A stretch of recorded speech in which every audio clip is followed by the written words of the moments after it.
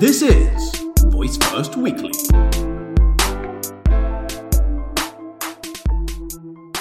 Hello there, welcome to Voice First Weekly. 3 or 4 years ago, chatbots were said to be the next big thing.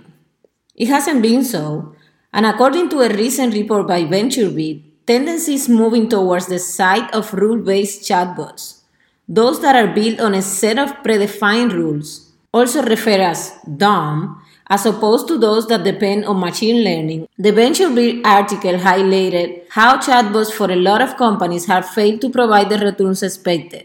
Other evidence to support this claim is how chatbot platform providers like Amazon are basing their platforms in this rule-based model that is easier to implement and easier to use. Does that mean that chatbots are dead? Well, certainly not. Let's say that was chatbot 1.0 wave.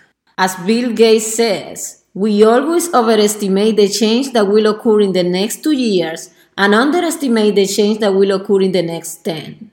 So let's look at the next stage. In the current state of chatbots, it's really hard for them to handle specialized queries requiring knowledge outside of the functional domain. The next wave of chatbots is going to be enhancing the capabilities to create a completely custom, differentiated experience by combining knowledge across relevant segments and provide better insights. According to PwC, this will give rise to a new level of conversational AI, where results are delivered instantly through real-time conversation. What will be the main thing driving the next wave? Number 1, drive customer loyalty and brand awareness. When designed right, chatbots can add emotional power to the interaction with the user, enhancing captivation and loyalty.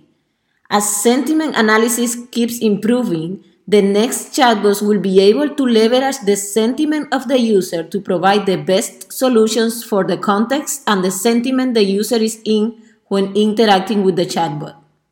Number 2, create a cognitive institution.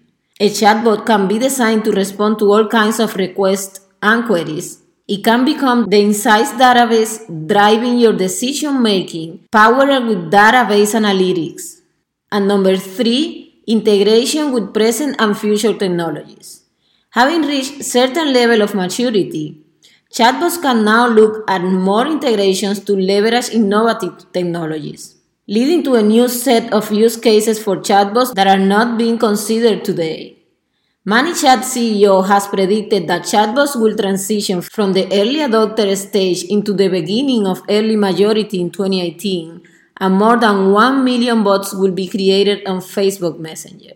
To the future of jobs to be done and a master assistant we seem to be moving, bots will not just interact with customers and human agents, but increasingly with other bots in order to get tasks done. And I can see a future where users start a task with their smart assistant and the conversation continues on the chatbot, having a symbiotic integration.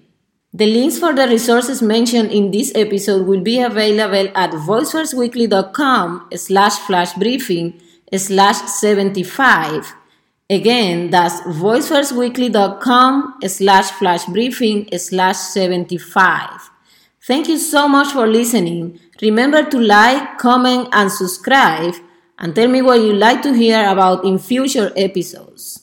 Our Twitter handle is VoiceFirstLabs, and we are VoiceFirst Weekly in Instagram. Send us a comment, let me know what you think.